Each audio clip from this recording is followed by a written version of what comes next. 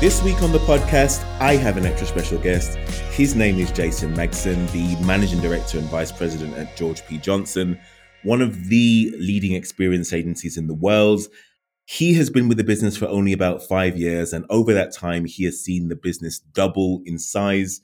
And even though we recorded this podcast a while ago, now is the perfect time to release it because we're all going back to physical events again. I'm sure you're happy to hear that over the next few months. And if you want to know how to put on world-class events and experiences, then this is the podcast for you. They've been around for about 100 years as an agency, and they work with the world's top brands to deliver creative solutions and experiences that really are exceptional. We talk about how to create experiences for both B2B and consumer brands and the lessons they've learned in applying the principles of the consumer world and the world of B2C in some of his clients' events. He shares some fascinating examples. We talk about how they think about international expansion for those agencies trying to do that, the framework that he uses to decide how and where and when to expand. By the way, how do you run a global experience agency based on physical events when there have been no physical events over the last 12 months? So spare a thought for agencies like George PJ, who have had to ask themselves some very serious existential questions in the last 12 months. That's really fascinating as well. We talk about the future of experience and what that looks like. Look, this is just a tour de force conversation with a business leader that's really at the top of his game. If you are interested in such things as delivering world-class events, doubling the size of your business, stakeholder management, international expansion, and simplifying your strategic thoughts so that stakeholders inside your business can really deliver on your plans, then you will find this conversation to be absolutely fascinating. So without me keeping you in suspense any further, my conversation with Jason Megson.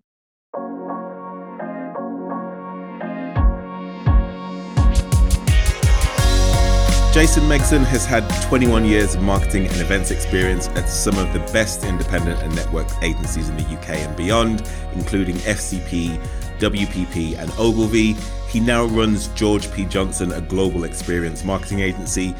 For over a century, they've been partnering with the world's top brands to deliver creative solutions that make a real difference. Their ideas create, impact, inspire audiences, and grow businesses. I'm very much looking forward to the conversation.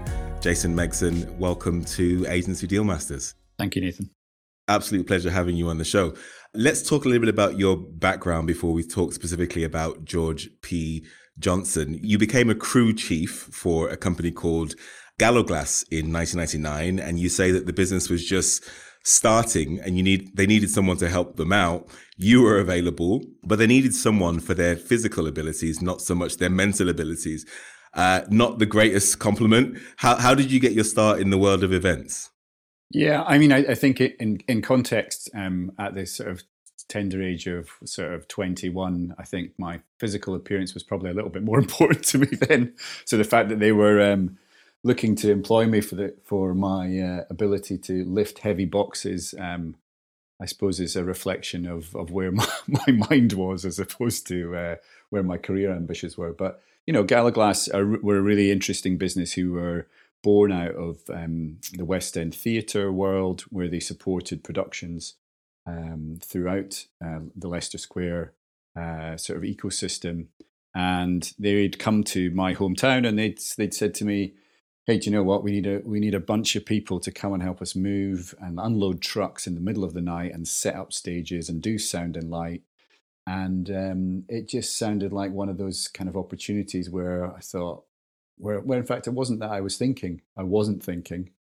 So you take your chances, and I think that's sort of indicative of a lot of my early career is just opportunities popping up in front of you, and then quickly assessing them and saying, well, why not? Let's give it a go. And that opened my eyes to what was kind of a fascinating world that I'd never really seen from behind the curtain, so to speak. You'd only see it from what was broadcast on television or if you were an attendee at an event. And I think that piqued my interest in the events industry. So fast forward a few years and you were approached by Ogilvy about a job in brand experience. That was a really big step in your career and responsibility, because I think at that point they were doing a sort of a wide range of Marcom's activities, and I think you didn't really have much experience in that department. That must have been quite an eye-opening experience. Yeah, absolutely. That, as you said, you sort of fast forward in my career, had taken a few what I would call zigzags, but mostly in the right direction. And I'd been at a couple of agencies, but none that offered that level of scale, international footprint, and also linked to that, global clients. And then, as you mentioned, Marcoms was always an area where I'd kind of moved on from those early days of just being there for my brawn, and I was more interested in how I could develop my career using my brain.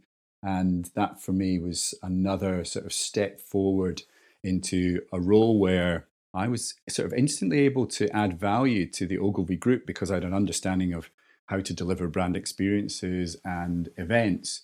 But I was also kind of in almost like super sponge mode where I was listening to all these sort of really interesting people, whether it was on the client side or within the Ogilvy Group, who were strategists or creatives. And I was understanding the kind of the positives and then also maybe some of the gaps in creative process and the history of advertising. So yeah, it really opened my eyes to both working with global clients, but then also importantly, understanding how marketing communications is driving results for business, but how brand experience can play a role in that. So talk a little bit about what were some of the main things you took away from that experience with Ogilvy that you're now using to run George P. Johnson.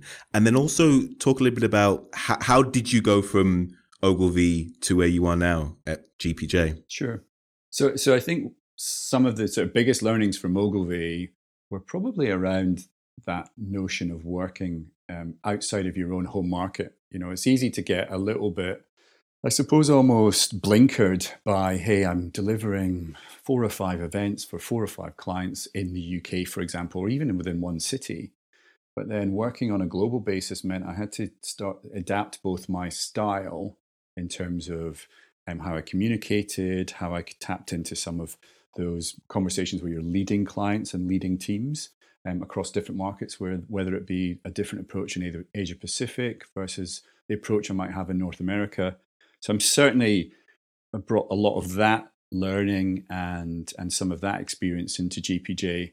And then also, as I said as well, it's also understanding the complexities of big stakeholder groups, where you're not just dealing with one client who has one very narrow priority. You're dealing with multiple clients with multiple priorities and, frankly, some quite big budgets. And that just sort of focuses your mind. And again, I brought some of that to the George P. Johnson role. And then I think in your second question with regards to how I got to GPJ, again, the Ogilvy experience was a platform for me, both from my own career in terms of profile, but then it also meant that I got exposure to both clients, but then a network that was operating on a slightly different level. And when George P. Johnson were looking for someone who not only understood the events industry, but had a real understanding of how that drove successful marketing communications outcomes, then it felt like my set of skills were right for how they were going to move the business forward from their more perhaps event execution focus. So tell us a little bit about George P. Johnson today. What problems do you solve for your clients? For those that don't know too much about you, tell us a little bit more about the agency. Sure. So George P. Johnson has got a really, really interesting history, which I'll sort of try and summarize very quickly in terms of where it's taken us. So we're over 106 years old now, which is quite a phenomenal achievement in itself for any kind of business, never mind a business within events and Marcoms. And it was originally born out of the US, very much a kind of production delivery business that, through a couple of entrepreneurial decisions and a couple of very, very supportive and loyal clients, managed to become much more global in the 80s and 90s and now has 31 offices worldwide. And as a business now, we've really moved up the value chain where we're delivering event and live experience programs, as well as thinking and creativity for a group of clients that ask us to do those things in multiple markets across multiple different product lines and business units. So for us, it's, where we add value is we interpret some of their product messages, some of their kind of marketing priorities, and within the parameters of what they can and can't do, whether it be budget or whether it be to do with their own campaign timelines. And we deliver that in a predominantly a real life environment to bring to life their brand, whether it be to their existing customers, net new customers, or even to some of their internal audiences. And really, we're there to do that sort of interpretation piece where we lift the brand off the page, out of the television screen, out of a different medium, and really bring it to life in what is probably the richest medium of all, which is in real life, albeit we still have some parameters around what we can and can't do. Can you share an example of what that means for a client that you've generated some really good results for? Give us an example of sort of what you mean. Sure. Yeah, that would be useful. Yeah, I mean, and I think that what's really interesting is now our client portfolio, originally it was quite skewed towards automotive. And I think most people can get their head around the fact that driving a car is an experience in itself. So building your marketing communications framework and delivery mechanism around that driving experience is kind of a bit of a no-brainer. But now our client portfolio is a bit more skewed toward information technology, which in itself can be quite esoteric. So how do you bring to life a network server for an audience in real life? And that's where, a company like George P. Johnson, and with our work with someone like Cisco, who are one of the world's sort of biggest IT networking organizations, we can sort of translate some of those messages, which might be a little bit dry, a little bit technical, and bring them to life in a way that is both digestible for the layman, but then also something which is quite engaging and rich for someone who has a deep understanding of the product. So it's trying to, I suppose, in different ways through slightly different executions, bring to life some quite complex and dry subject matter in a real life environment. Now, I've seen a lot of the work on the website and in preparation for this interview. I mean, you produce some breathtaking events and displays. I imagine all of that has gone away now because we're in month 12 of this pandemic. How have you shifted from a physical, real world event environment into a digital environment where your clients still have the same pressures to sell products and to build brand awareness? They still have a number of business goals. How have you been able to shift that while we're all sheltering in place? Sure. Well, it's certainly not been easy. I'll say that for one thing.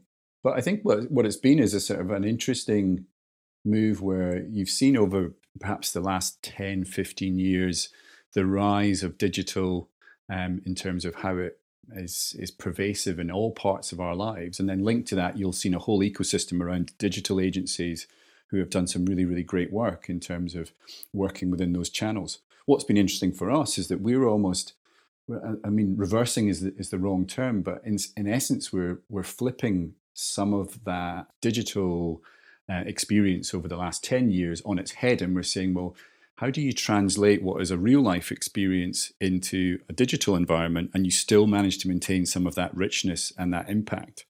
Which we're so passionate about, and we believe we have a bit of a competitive edge. So for us, it's about approaching, talking to people through screens or mobile devices or in a slightly different environment, but still being sort of true to the fact that we're always looking for richness and impact, and we're trying to understand how putting ourselves in the shoes of those different audiences and their different access points in terms of their understanding of perhaps the message that we're trying to convey to them or the information around a particular product. So we're kind of layering on real life experience in a digital world rather than coming from a kind of digital first perspective. So it's quite interesting, and we're seeing that it's giving us a little bit of a competitive advantage versus some of the technology providers that are saying, hey, we can produce X event through a digital platform. But those digital platforms are quite functional. They just don't offer that richness and impact. So we're having some interesting conversations with clients and starting to deliver some interesting work in that world. So as far as creating world-class event experiences for your clients are concerned, what are the main components, do you feel, that make up an event that really helps your client move the needle? Well, I think back to what I mentioned in my sort of previous answer is you have to be almost kind of ruthless and relentless in your focus on the audience and understanding where the audience is, both in terms of their physical environment, but also their mindset and how they might be receiving this message. So, looking for audience insights and thinking about the audience in the first instance is a great starting point.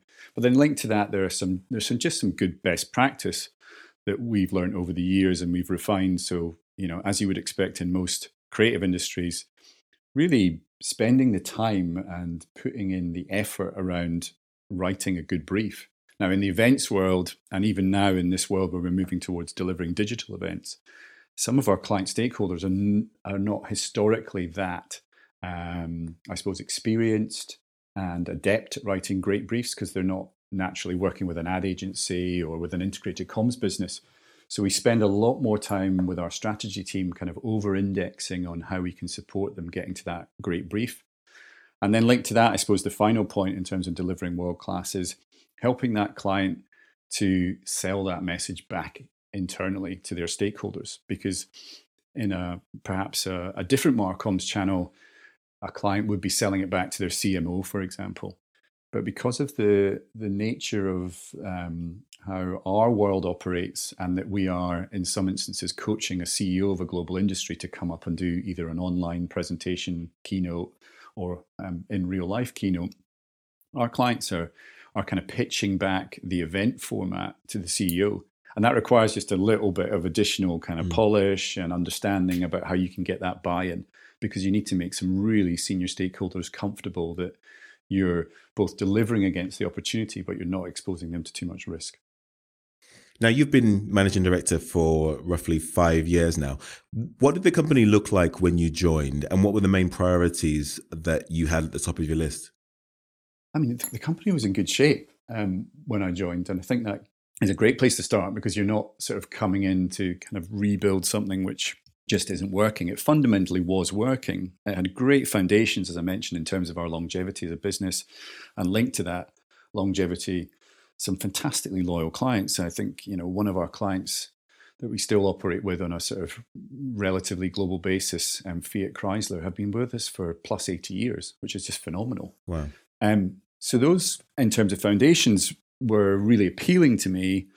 But I think in terms of understanding the opportunity, I thought, well, really, are we optimizing this foundation that we have by adding value to clients? Or are we just there as a really, really great safe pair of hands? Now, in terms of the sort of safe pair of hands piece, particularly in the event world where there are so many variables, it's really, really important to give your direct clients and indirect clients, as I mentioned, whether that's a kind of a CEO or a chief technical officer or chief financial officer, giving them the confidence that you can deliver is kind of table stakes. But how could we move from that to a position where that was kind of something that was, as I said, something we would do on a normal day-to-day basis, but how can we add value? How can we show real ROI? How can we start to add real richness and impact to our clients' events? So for me, it was about moving up that value chain. So thinking about our talent and how they could take clients on that journey from being kind of functional event delivery people to almost brand experience evangelists that were delivering great Marcoms activity as well as events. So you mentioned talent there. What have you learned about what it takes to hire, motivate, retain world-class talent that are able to build your business, but also deliver world-class events for your clients? What have you learned about how best to do that? I think first off, you have to be really, really clear around what the opportunity is for them. Because one of the things which has been an accelerator for us in the last 5 years, and we managed to double the business in 5 years, was to bring in talent from some of the adjacent creative industries, and also maybe from slightly left field industries where I felt there were some kind of cross-functional skills that would apply to our business. So you have to sell those individuals in those key roles what the opportunity is. And that's where, back to my previous answer, it was about saying, hey, this brand experience is a really exciting place to be. Lots of noise about how television's dead. All these traditional mediums are under pressure. I don't think any of them are dead, frankly, but I know that they're under pressure and they're having to adapt because they are being disrupted. But I certainly was focused on saying, hey, this is a really almost like an untapped, interesting part of the Marcoms mix where not only can we deliver value for our clients, but you're going to have a bloody good time working here. And this is why. So getting them on board, selling them that vision, but simplifying it and also understanding that they're maybe taking a bit of a leap of faith to do that is really important. And then, some of those what seem like obvious things, but are sometimes harder to deliver, which is making sure that they feel empowered to, make decisions, take calculated risks through the lens of that they've always got your support, as long as you've given them a little bit of a framework in order to take those calculated risks. So I think that's been important. You say the business has doubled over the last 5 years. What were the main factors that went into that growth? Take us all the way back to sort of when you started with the business. What were the main significant milestones or the main factors that enabled you to achieve that doubling? Oh, yeah, I think it's about getting those wins, and those wins being the proof points for what was the vision that I set out around adding value to clients. So becoming known for not only the delivery, but the creativity and the thinking. So once we had a couple of clients, and quite rightly, I think, we focused on our existing clients. Once we had a couple of clients on board and some proof points about where we were doing much, much better creative work. It wasn't kind of functional design work. It was genuinely around ideation, where that some of our strategic thinking was less about a kind of tactical strategy of where to put X versus where to put Y, but more about how can you truly deliver some ROI and some business outcomes. Once a couple of those clients started to click, and then you were able to play back those pieces of work to both the agency, but then to that client and other clients, it started to accelerate, and you get a little bit of that kind of momentum and domino effect where people sort of say, hey, I want some more of that. I want some more creativity. I want some more really smart thinking. And that's how we were able to accelerate.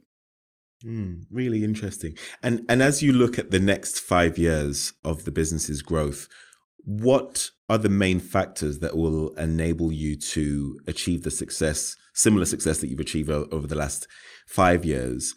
Yeah, just looking at your crystal ball, what does the next 5 years sort of look like in terms of the growth of the business? Gosh, well, certainly in this environment, looking into crystal balls is a very, very dangerous game. Right. I think it's important to focus on the fundamentals and those things that have worked for our business and for me. And then just looking at them in the context of where we are now. So we've always made a point of trying to understand market dynamics in order to make decisions. But what we have found is that in order to make better decisions in this environment, we need to focus on much shorter time horizons and be comfortable with the fact that that means we need to be much more flexible and have an ability to scale, not just up to the kind of Excel super large space, but then also to scale back and to be nimble enough to deliver great ideas for clients, really small scale, because there is so much change and uncertainty. So it's almost like you have to just get your arms around what is going to be a pretty sort of bumpy, and then being positive about it, interesting next 5 years, and saying, how can I bounce forward in a positive way as a business when I'm not really able to do that crystal ball gazing and kind of big strategic thinking that in a slightly more stable economic environment I would be able to do. So flexibility is important, and then linked to that kind of, and I use the bouncing ball analogy because you've got to be able to have a little bit of, I suppose, the ability to kind of move fast without getting damaged while you're moving within this quite changing dynamic. So that's going to be important for us going forward. And that's also important for your clients as well. I mean, you mentioned stakeholder management is really important earlier. I mean, you're working with some huge clients in multiple regions, very large decision-making units. I've heard that, stakeholder management can take up to about 70% of your time if you're working on the brand side. And that's why large brands can't move very quickly and aren't generally as nimble. What have you learned about how best to manage internal stakeholders and your clients as well in order for them to execute the vision and the goal that you've set out for them? Yeah, I don't mean to sort of repeat the same thing, but it's just understanding the context that they're operating in. Some clients with either a certain product portfolio or because of the level of sponsorship that they have internally. So they may have direct access to someone very senior, even though they might be at a junior level. That those are the ones where you're able to kind of move faster and maybe be braver with, as long as they're comfortable with that. And then others who are in much more of a kind of complex matrix system, that's more about the kind of small incremental wins and the more marginal gains where you're helping those particular clients and their product group to keep sort of moving up the charts in terms of how they're compared against some of their peers, both internally, but then also importantly externally, because what you're trying to do is support the success of your clients' brands, and then linked to that, it's your clients' careers as well. So if you take quite a sort of simple approach to making your clients as individuals successful and linked to that their products successful, then you should be able to win, and that's how you can understand the kind of complex dynamics of all these sort of stakeholder groups that can, as you rightly say, really slow down decision making and sometimes make it hard to do brave work. So you say that you're present in 31 countries now. That's absolutely phenomenal. How do you think about international expansion? How do you think about how to move into a new region, whether or not to do that? What process goes into deciding where to open up and international expansion in general? Yeah, I mean, I think from an agency perspective, both the positive and negative thing of our world is that ultimately we're selling our talents and our skills, and in a positive sense, that means that our overheads and our kind of risk profile in terms of moving into new markets is quite low, because we're not taking on some of the quite heavy capital expenditure that perhaps other industries might have to look at. But then the challenge is that you've got to be really, really acutely focused on how you're going to break into that market with the right set of talent. And that talent usually should be linked to maybe a sort of a pretty good indication that you're going to get some client sponsorship to break into that new market. Going into a new market as a completely kind of greenfield player with a load of new talent is a rare strategy from an agency in terms of breaking into new markets. So we'd always look for a sponsor to take us, but then we'd look for that sponsor to be an accelerator into growing into that market. And I think linked to both the talent piece and the client sponsor piece, never more so is it been more important to look at being culturally aware and understanding that you can never just enforce your kind of agency sort of narrow blueprint, or even all the parts of the agency culture that you might be trying to take from your home or your founding market into that new market. It has to be an agency that has some of those elements of the DNA, but it also has to have an ability to adapt to local cultures. And that's certainly what we've found where we've been successful, and also where we've, had our fingers burnt and learned that we need to be a bit more nuanced in our approach to certain markets. Really interesting. You said in the pre-interview that the experience space between B2B and B2C have merged. Explain that. Well, I think it was a categorization around, when people looked at experience space from a B2B lens, they sort of immediately thought about things like trade shows and big expos and, corporate conferences. And even the language that was used around it was what people, and it sort of raises that kind of very obvious set of cues around, well, this is a business to business environment. And I think for us, it's really important to understand that certainly with our technology clients, where that kind of corporate environment is much less corporate and you're much more focusing on the individual and what the individual's needs are, that ultimately person A in a business suit at a trade show is exactly the same as person A at a sports event or at a music festival. So again, it's back to my comments around focusing on the audience. You might understand that their mindset is slightly different if they are at a corporate sponsored event, or they're in a sales environment at a trade show where they're trying to achieve certain objectives. But ultimately, it's still the same human being that goes to the football at the weekend or goes to Glastonbury every summer.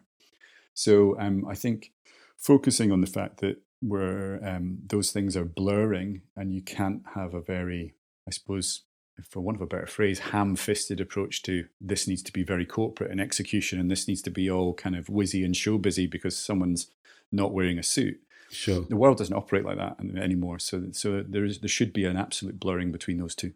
Interesting. And then just related to that, as we come out of this pandemic and things start opening up again, how do you think about what the business will look like and how the business will open up and the business model will change as we kind of go back to business as usual? Are we going to go back to business as usual? Is some sort of hybrid model going to be in place? I mean, talk a little bit about the business model as it stands now and as it will evolve as we kind of emerge from the pandemic. Yeah, I mean, it's certainly at the moment, as I mentioned earlier on, it's very much focused to how we can bring some of our expertise in creating richness and impact of an in real life experience into a digital space. And I think that will start to smooth off and, as you mentioned, change into a more kind of hybrid opportunity for us with our clients, where the digital expression of an in real life event will become something which is richer. It's not just a kind of functional add-on, which it was previously. It will now sort of coexist with the in real life event, and people will, I suppose, almost require those different access points to the event content, the event experience. But over time, as we start to come out of a period of lockdowns and we start to see better progress around how we manage the coronavirus crisis and live with the virus, frankly, people will still crave that in real life experience. So for us, we're always now going to operate in a hybrid space. We're never using the digital as this is just a stopgap. Let's learn lots about this, and that's great. And then we'll go back to what we always did. It will never go back to what we always did. It will actually just make us a little bit more rounded in terms of our expertise. And I think that will also mean that our clients will have a better understanding about how they can almost support and deliver even better outcomes when their in real life event has a fantastic online or virtual presence through hybrid technologies. Let's talk a little bit about the way that you run and operate the business. What have you learned about business building specifically that when you started, I guess either you were no good at or weren't very good at? And what have been the biggest growth areas for you over the last sort of 5 years at George P. Johnson?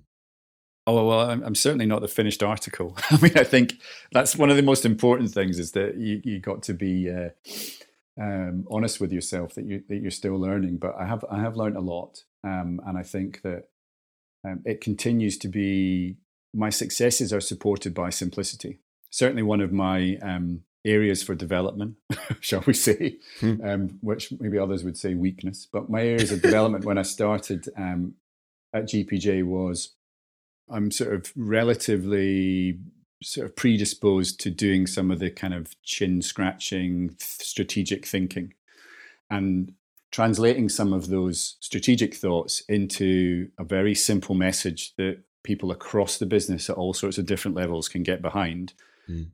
Is certainly something that I've learned to do much, much better, albeit, as I said, I'm not the finished article yet. But if you can create some simplicity behind what your thoughts are and give people some pretty tangible goals about how they're going to get there, and that feels a compelling journey for them to take, then you can be successful, especially in a people business. Probably a little bit different in terms of how you might apply that to a business which is maybe more focused on kind of manufacturing and a deep understanding of a physical product. But in a people business, it's get that message, right, make sure it's clear, and be, very honest about when things don't work, and say, hey, listen, we tried X, it didn't work.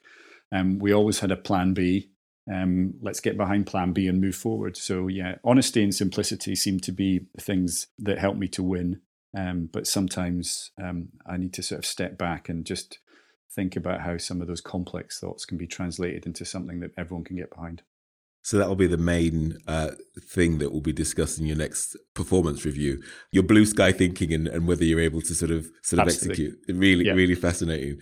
So one more question about this, because I'm fascinated. When you're determining the success of the agency, I mean, what metrics are you most concerned about? What indicates whether the agency is going in the right direction or not? Gosh, as I said earlier, I started the job at George P. Johnson with a view that we could add more value through great creativity and thinking that was underpinned by, brilliant delivery. And if I can continue to support that message with wins, whether it be client X has now delivered another 2 million in revenue, but of that 2 million in revenue, 50% is tagged to our creative team and another 50% is tagged to our strategic team. I mean, obviously I'd sort of probably package that up in slightly better language. Sure. But if I can exemplify the fact that that opportunity is now being delivered against with some tangible numbers, but then also maybe with some more softer kind of qualitative measures around perhaps we've won some awards for that work because it's so creative, or perhaps it's got some effectiveness rewards because it's strategically on point, then that's how I can sort of measure our success and our progress. And ultimately, both of those things support the bottom line and the growth of the business overall. Really fascinating. Jason, I could talk to you about this all day, but we're fast running out of time. Sure. Let's get into everyone's favorite questions now. These are the questions that I ask all of my guests, so I'm excited to ask you some of them as well. A little bit more personal, who's the person behind the brand sort of questions. Because you've got a nice wall of books behind you, tell us about some of your favorite books. What do you read for personal and professional development? Well, I suppose from a professional development perspective, there's maybe sort of 3 books that I've really enjoyed over the last sort of 4 or 5 years. I really like Ben Horowitz, The Hard Thing About Hard Things. Great book. Which I just love the sort of the attitude and the honesty. And certainly that sort of helped me when maybe things have been a bit tougher. I also enjoy, and we talked briefly earlier about making sure that your message is clear. I enjoy Stephen Pressfield's book, Nobody Wants to Read Your Shit. Because it just helps me to focus on whether my presentations are going to land or whether I'm just talking, utter nonsense. Did you read his first one, Not Do the Work? The one where he talks about resistance.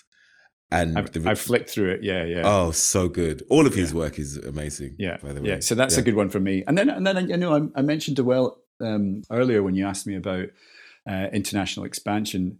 There's a great book called The Culture Map by Erin Meyer, which is really, really interesting in terms of having some sort of empirical examples of how different cultures and different markets operate in different ways, and there are different ways to get things done.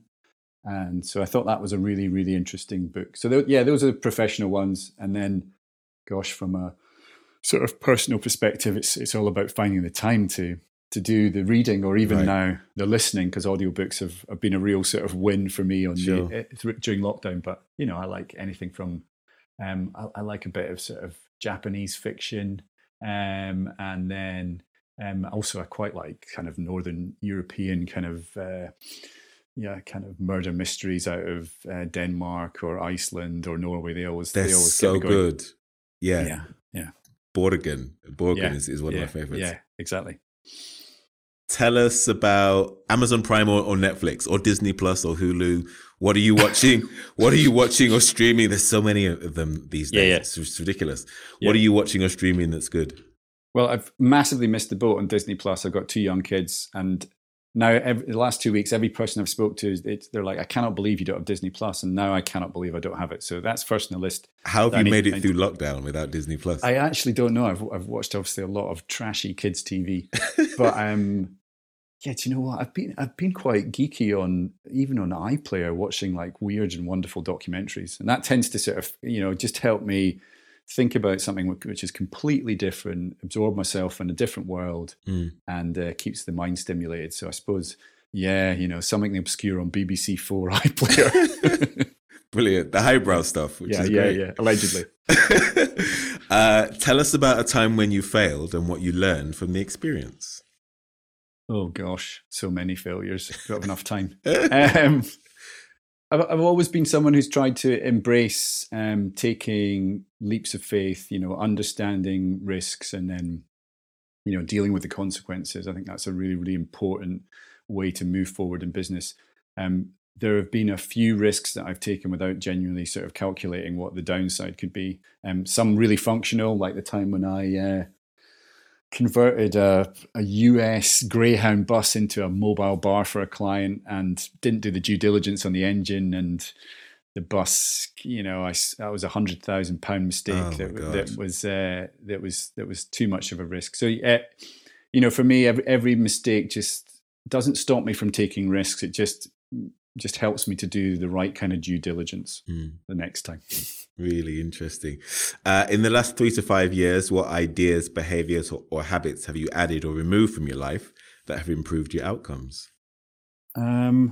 Well, I've got a face that means that people often think that I'm sort of permanently grumpy, but that's just the physical kind of output. I was just born that way. So I've worked hard to make sure that my demeanor doesn't affect the mood of other people around me. Interesting. Because I never really knew until I got into sort of leadership positions about how much impact just a frown or a perceived frown could have on people. So I try and keep things upbeat, albeit sometimes my face might portray a slightly different frame of mind, but on the inside, I'm much happier. Last couple of questions, I'll let you go. What advice would you give to a young person or millennial who wants to start their career in a global experience agency?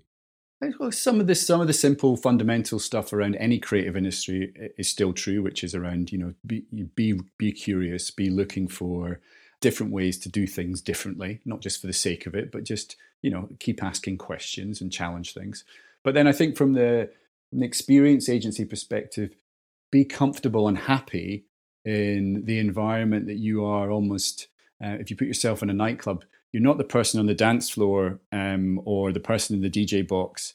You're probably the person in the back of the nightclub with a black T-shirt who has their arms crossed, and you're kind of confidently and quite in a satisfied manner looking at everyone else having a good time.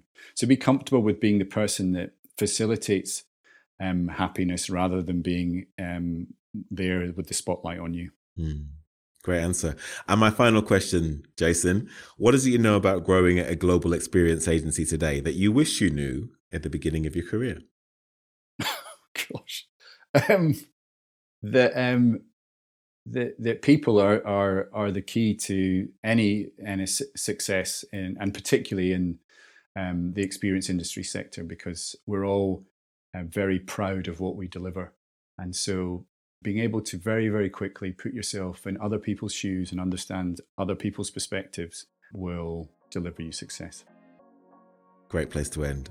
Jason, thank you so much for doing this. Pleasure. Really enjoyed it. We have been speaking with Jason Megson. He is currently the Managing Director of George P. Johnson. If you enjoyed this conversation, then you can head over to Apple Podcasts, where you can listen to over 115 such conversations we've had now with world-class leaders in the agency world. Thank you for all your feedback and suggestions on LinkedIn and email. Write to me at nathan@agencydealmasters.com. Please head over to iTunes and leave us a review. Follow me on Twitter at Nathan Anibaba. We would be unable to do this show without our very own Deal Masters. Christoph Blaschek is our editor. Tyler Baller is our booker/project manager. Anita Begum is our head of research. I'm Nathan Anibaba. You've been listening to Agency Deal Masters.